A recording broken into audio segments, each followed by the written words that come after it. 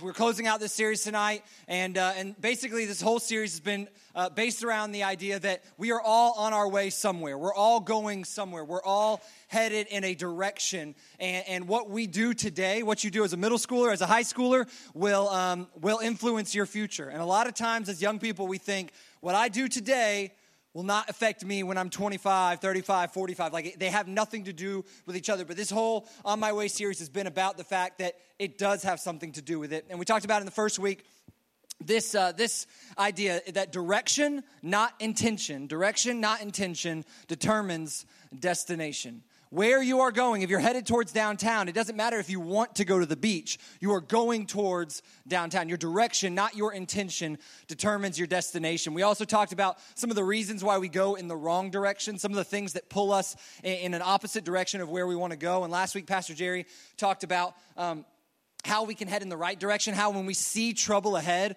the wise people will turn away and go in the opposite direction, but how many times we just keep on going. We see the warning signs and we keep on going. He also talked about finding wise counsel, finding those people in your life that can help you go to a place that you have never been before, and they can give you advice and wisdom because they have been down that road. So we're going to close it out tonight by talking about the best path. Tell your neighbor that I want to go on the best path. Because we all want to go on the best path. We don't just want a good path in our life. We want the best path. So let's pray together, and we'll start. Heavenly Father, we love you. We thank you for loving us. I pray that as we've done this series and as we go through tonight, that every person in this room would be convinced of one thing, and that is that you love them and that you have a plan for their life. You have a reason for their life, and you want them to go where you want them to go. And that place that you want them to go is the best path for them, Lord. And I pray that tonight as we get here, that we wouldn't worry about yesterday, that we wouldn't worry about tomorrow, that we wouldn't worry about what we're doing tonight, but that we would focus on one thing and one thing only, and that is hearing from you. I pray that the Holy Spirit would speak to each of our hearts as only the Holy Spirit can, and that we will hear what you have to speak to us. In your name we pray. Everybody said, Amen. Amen. Ultimately, you can go where you want to in life. You can go where you want to in life. You can have a dream, you can have a goal, you can have something you want in your future, and you can take the advice of this series and you can head in that direction. You can go in that direction. You can avoid the pitfalls. You can avoid the problems. You can seek wise counsel. You can surround yourself with the best advice possible. You can find the right friends and listen to your life group leaders and do everything that we've talked about in this series. But ultimately, that will only take you so far. Where it'll take you is it'll essentially take you to where your goals for your life is or are. But the issue with our goals are that not that they're bad, but that they lack perspective, especially as teenagers. But this is really for all people. We all lack perspective. See, most of you have lived between 12 years and 18 years of your life, a very short amount of time. And you've lived that in only a few places, most of you only in one nation. And so you have a limited perspective. You've only met a certain amount of people. You've only lived a certain amount of years. You've only lived in a certain amount of places. And even right now, as we see what's going on in Jacksonville, there are like millions and millions of other opportunities for things happening in other towns and in other nations and in other cultures. And so we don't see everything. We have very limited perspective. We don't know everything about the past. We surely don't know about the future. And so our goals are, they're just imperfect. They're not the best because they lack perspective. And even when you're like 85 years old and you've lived through a lot and you have a lot of wisdom to give, you will still have a very imperfect, limited perspective on life because you can't know everything. And so because of that, our goals will be limited. Yes, you can get to your goals, but maybe our goals for our life aren't necessarily the best path for our lives. Our goals aren't perfect. And so here's how we find the best path. You find the best path when you submit to the one who knows what is best. You find the best path when you submit to the one who knows what is best. And we believe that is our Heavenly Father, the God of this Bible, this book that we look at every week, the Father of Jesus and the one who created everything. We believe that God knows what is best. And we can find the best path when we submit to and when we follow after him. Many of you have seen maybe you have a little sibling or a cousin, or maybe you've just seen someone in a store before, and you see like the little kid, and maybe like a 2-year-old, 3-year-old, and their parents are talking to them, and their parents are explaining some things. And the kid may be crying, or they may be complaining, or they may be whining, and the parent is essentially saying, you should do this or you shouldn't do this. And why the parent is telling them that is because the parent is trying to protect the child. The parent knows better for the child and what the child needs than the child does. The child has a limited perspective. The child doesn't know exactly what it must do to succeed in life. But the parent can say, well, if you eat that, it'll do this to your body. If you say this, if you do this, these things will help you or these things will hurt you. And we would all look at that and we would say, that little kid should listen to their parents. That little kid should listen to their parents because their parents know some things that they don't. And what we have to understand is that even though we are young adults or old adults, we have a limited perspective. And that our Heavenly Father is like the connection between the little kid, a 2-year-old, and their 30 or 35-year-old parent is much closer. The gap between them is much closer than us and our Heavenly Father. Our Heavenly Father knows infinitely more about the world. He created the world. He was there in the past. He knew about you before you were born. He created the idea of you. He knows what's going to happen in the future. He knows what's going to happen to your kids' kids. He knows everything. And so just like we would say, well, those little kids ought to listen to their parents because their parents know what's best. How much more should we listen to our perfect Heavenly Father who truly does know what is best? So the way that we find that best path, we all want the best path, is to submit to the one who knows what is best, who knows what is best. We're going to open up to the book of Proverbs, chapter 3, and we're going to look at 6 verses, 1 through 6, and we're going to just kind of break down, because this writer, Solomon, is going to tell us about how God truly does know what is best. So starting in verse 1, here's what it says. It says, "My son, do not forget my teaching, but keep my commands in your heart. For they will prolong your life many years and bring you peace and prosperity." So here's kind of the first promise that God makes. He says, if you keep my commands, if you keep my teachings, your life will be better.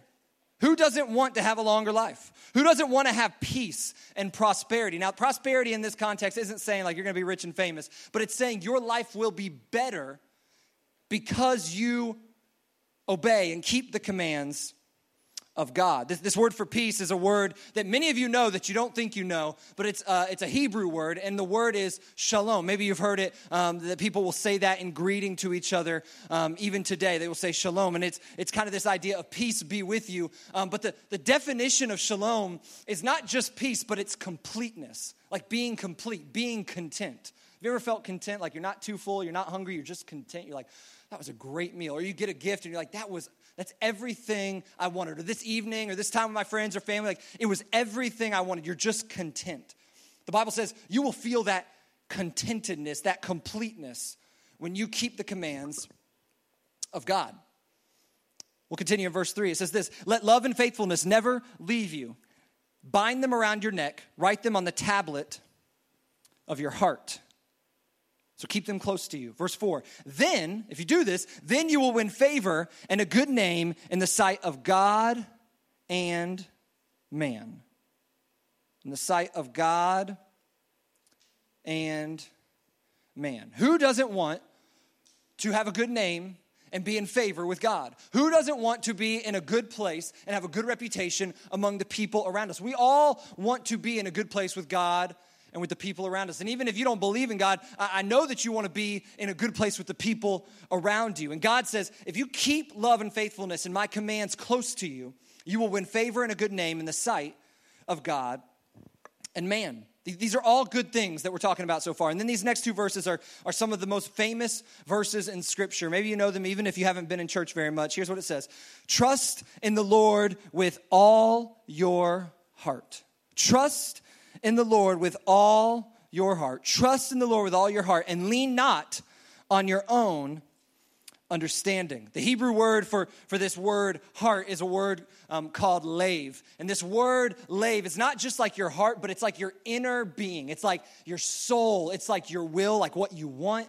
It is it's like your mind. It's everything that's inside of you. It's your understanding. It's everything inside of you. So what the Bible verse is saying is you should trust in the Lord with everything you have. Not just with like, oh yeah, you know, my emotions. I kind of love God. I kind of trust God. But with everything that's inside of you, you should trust in the Lord. And lean not on your own understanding. Verse 6, in what ways? In what ways? Say it one more time. In what ways?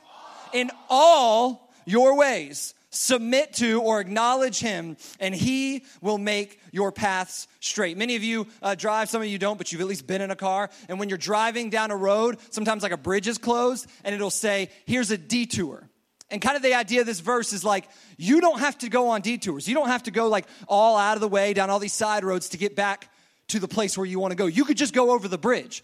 God will make your path straight. Not perfect, not easy, but you will get to the place you want to go quicker if you are following after God, because his commands naturally make our path straight. Here's what this scripture is saying. A very simple truth. Don't trust in yourself. Trust in God. Very simple. Don't trust in yourself. Trust in God. I'll say it one more time. Don't trust in yourself. Trust in God. And it sounds like a nice thing, and it sounds like something that a lot of us would want to do. But here's the truth. Most of us don't trust in God. Even those of us who are Jesus followers, who've given our life to Christ, who do quiet times, who go to church, who go on mission trips, many of us don't actually trust in God on a day-to-day basis. We're like, yeah, God, you can have the grace. I love that. I love Jesus. I love what you're doing there. But I still kind of want to control my relationship life. I still want to control what's going on at school. I still want to control things in my family or with my boyfriend and girlfriend or with my friends. Like, I want to control that part of my life. I want to keep that to myself. So why don't we trust in God?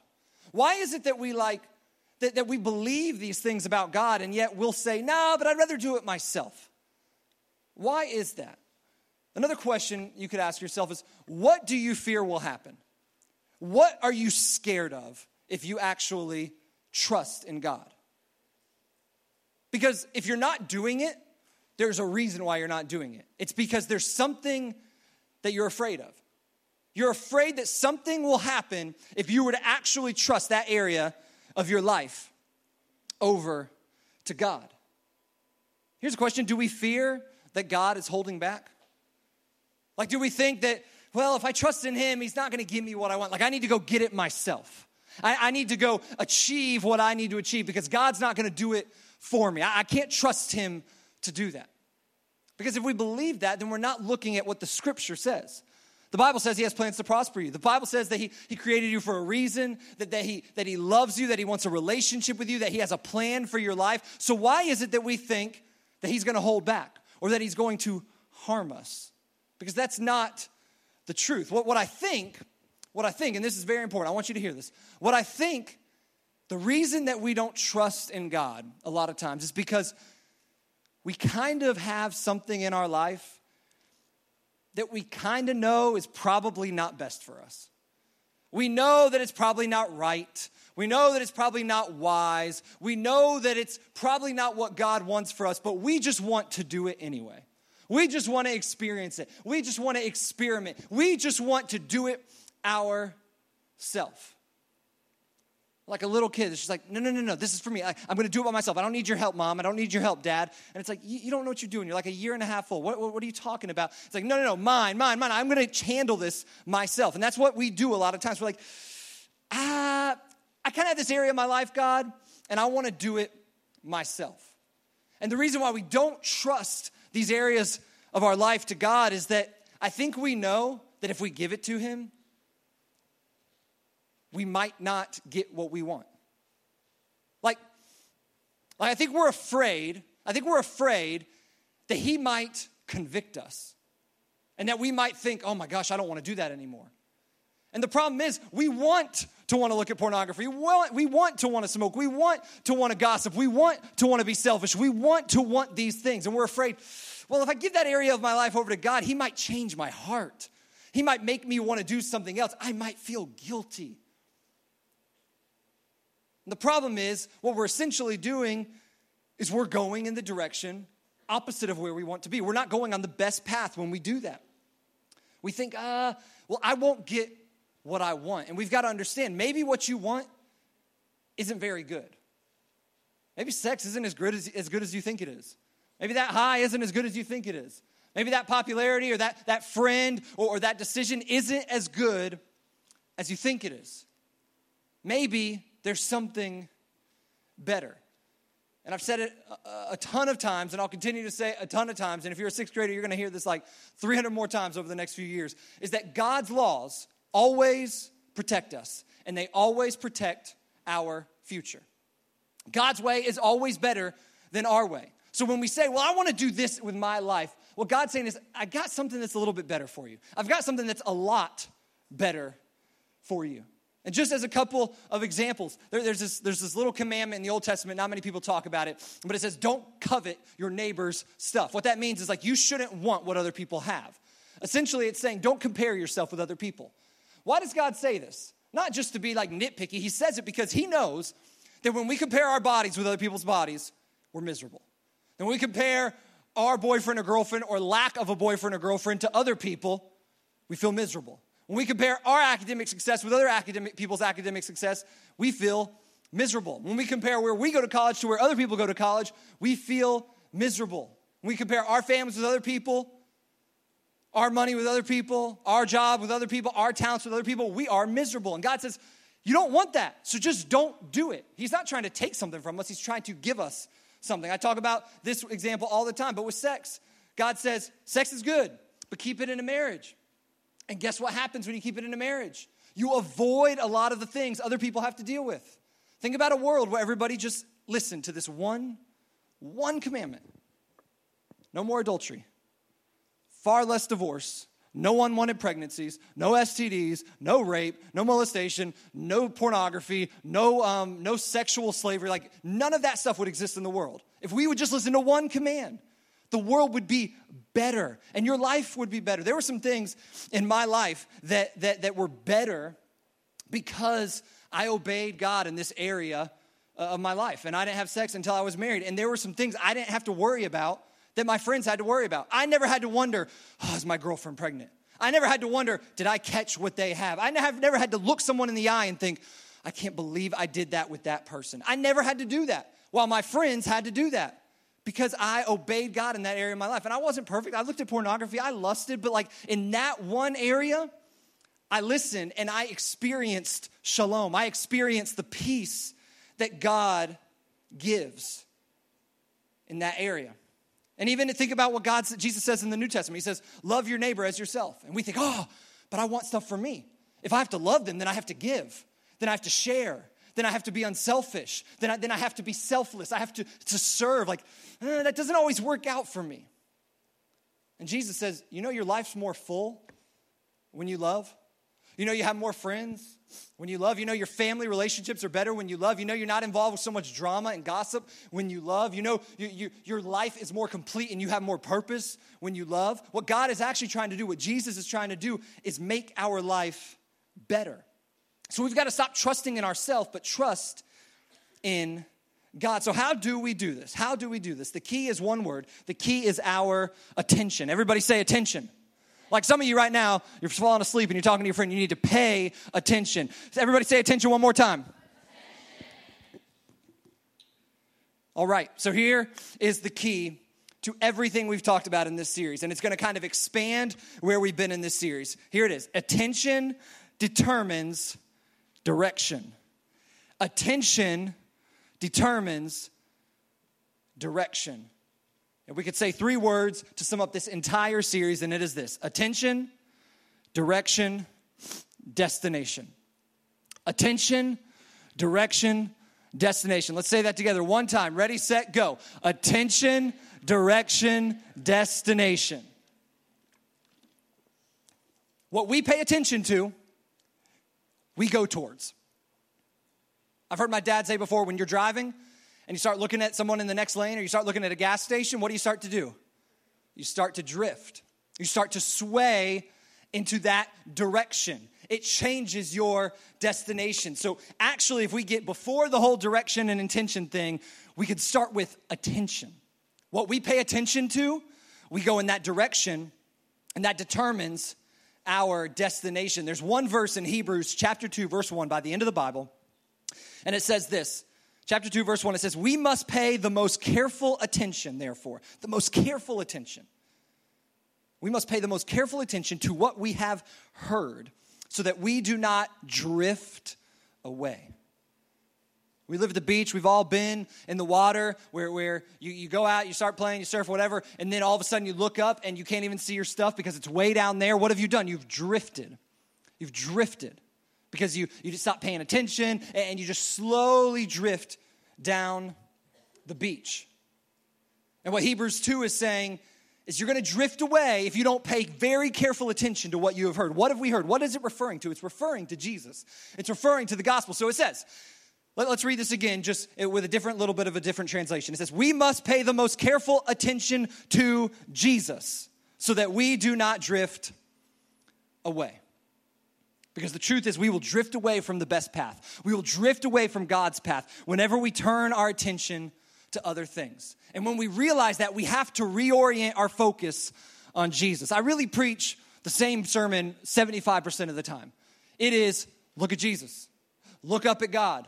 Follow Jesus. Look at him. Keep him at the center of your day, and he will transform your life. I could go over the past few years of series, and most of them have to do with this idea. If you look to Jesus, if you look to God, if you keep your focus on him, if you gaze upon him, if you stare into him, you will be changed. You will go down the best path. You will know your heavenly Father. And all of a sudden, the things of earth will kind of become less important. The sins will kind of just drop away, and you'll be like, I don't struggle with that anymore. Why? Because you're looking at Jesus. You're paying attention to Jesus. And here's what happens a lot of the times for us as Christians. Here's what we do. Jesus, man, woo, I love you. I love you. You're the greatest, man. I'm going to do my quiet time every day. I mean, I feel pumped up because of Epworth, and like I'm going to worship. I'm just going to listen to worship music. That's all I'm going to do. Never rap, never anything else. I'm just going to listen to worship music all the time. I'm just going to keep it in my earphone. I'm not even going to listen in class. I'm just going to listen to worship music. I'm going to pray all the time. It's going to be amazing. They're like, oh man, she's hot. Woo, he's good looking. And then we come over here and our attention draws us away. And they're like, 3 months later, we've broken up. Okay, God, I'm back. I'm back, God. I'm back, and this time I'm better than ever. I'm going to pay attention to you. I'm going to pay attention to you.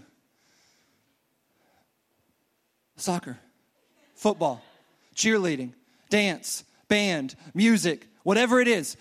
Okay, God, I'll be back. I'm going to pay attention to you, but right now I got my attention here, and our direction starts to sway. And we start to go towards other things. And our destination changes, and we're over here, and we're like, just as soon as the season's over, as soon as practice is over, I just got to get better at this. I got to do this better, and then we come back. Man, Jamaica was awesome. Albany camp was awesome. Man, it was a great summer. I am ready to change. I'm going to just focus on you. I'm going to stare at you. My attention is on you. I'm going to follow you. I'm going to follow after you. I'm going to follow after you. I'm going to follow after you. And then something else comes, and well, where am I going to go to college? Where did they get in? Are my scores good enough?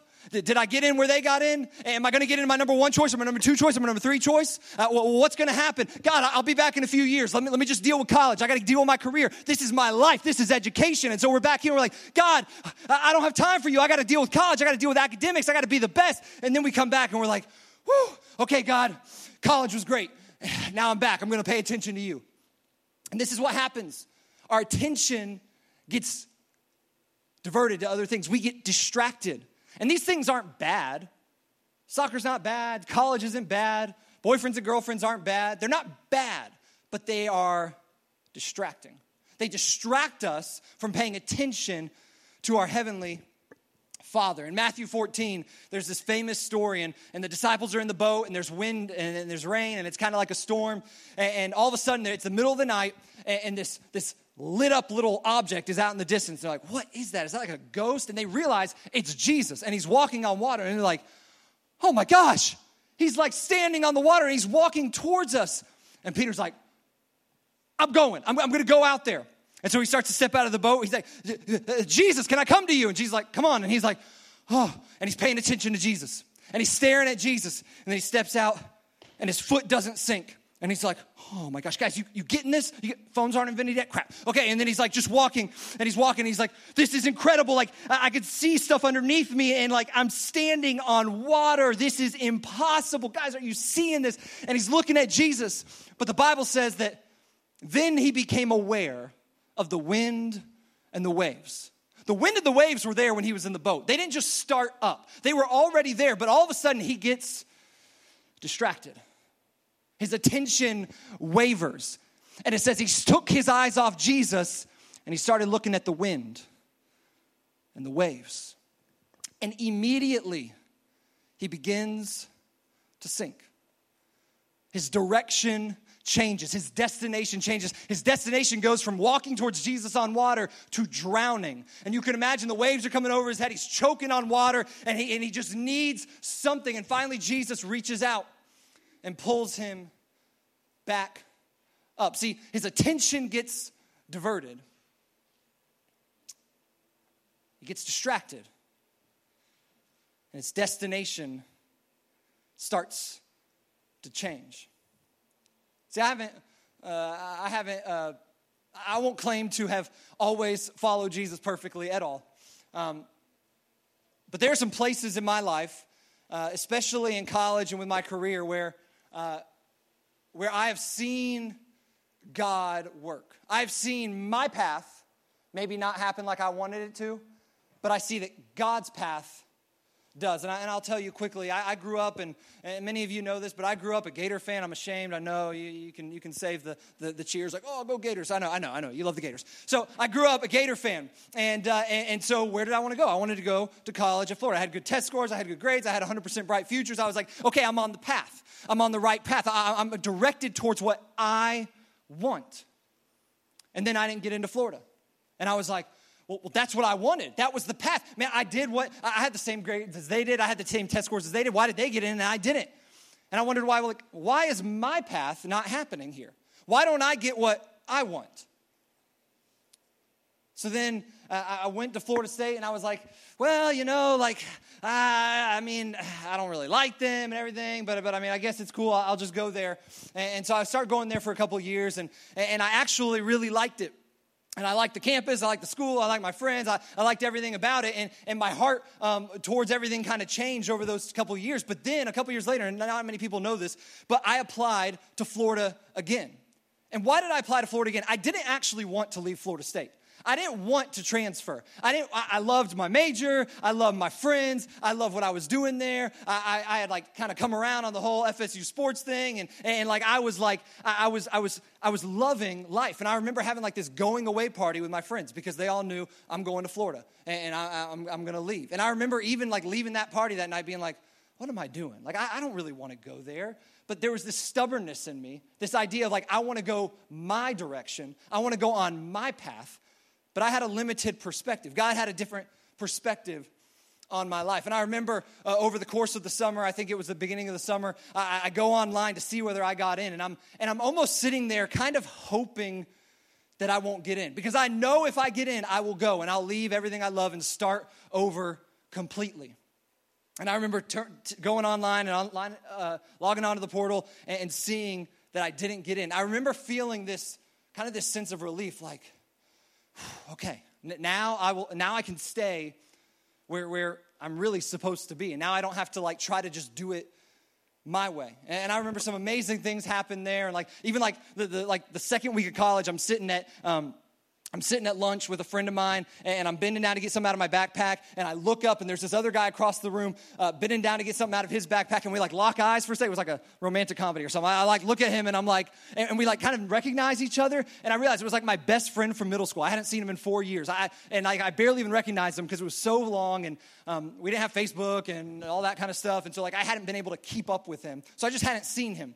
And like God I really believe God reconnected us, and that never would have happened if I didn't go to Florida State. We were in each other's wedding. We're still really good friends to this day. And a lot of other things like that happened. I went to school with some of my best friends from here in Jacksonville, and I wouldn't have experienced that. Like, God did some amazing things because I went on the path he ultimately wanted, not where I wanted to go. And then I graduated, and I was like, I'm going to go into sports. I'm going to coach and all this stuff. And I sent out like 200 resumes to become a grad assistant at colleges all over the country, like every Division I and Division II program. And I got like 200 no's. I got no yeses. I had no options. And I was like, okay, well, that's not my path. Well, why don't I get what I want? I coached. I was involved in the FSU basketball program. Like, why can't I get, like, I have experience. Like, why can't I get the path that I want to go on?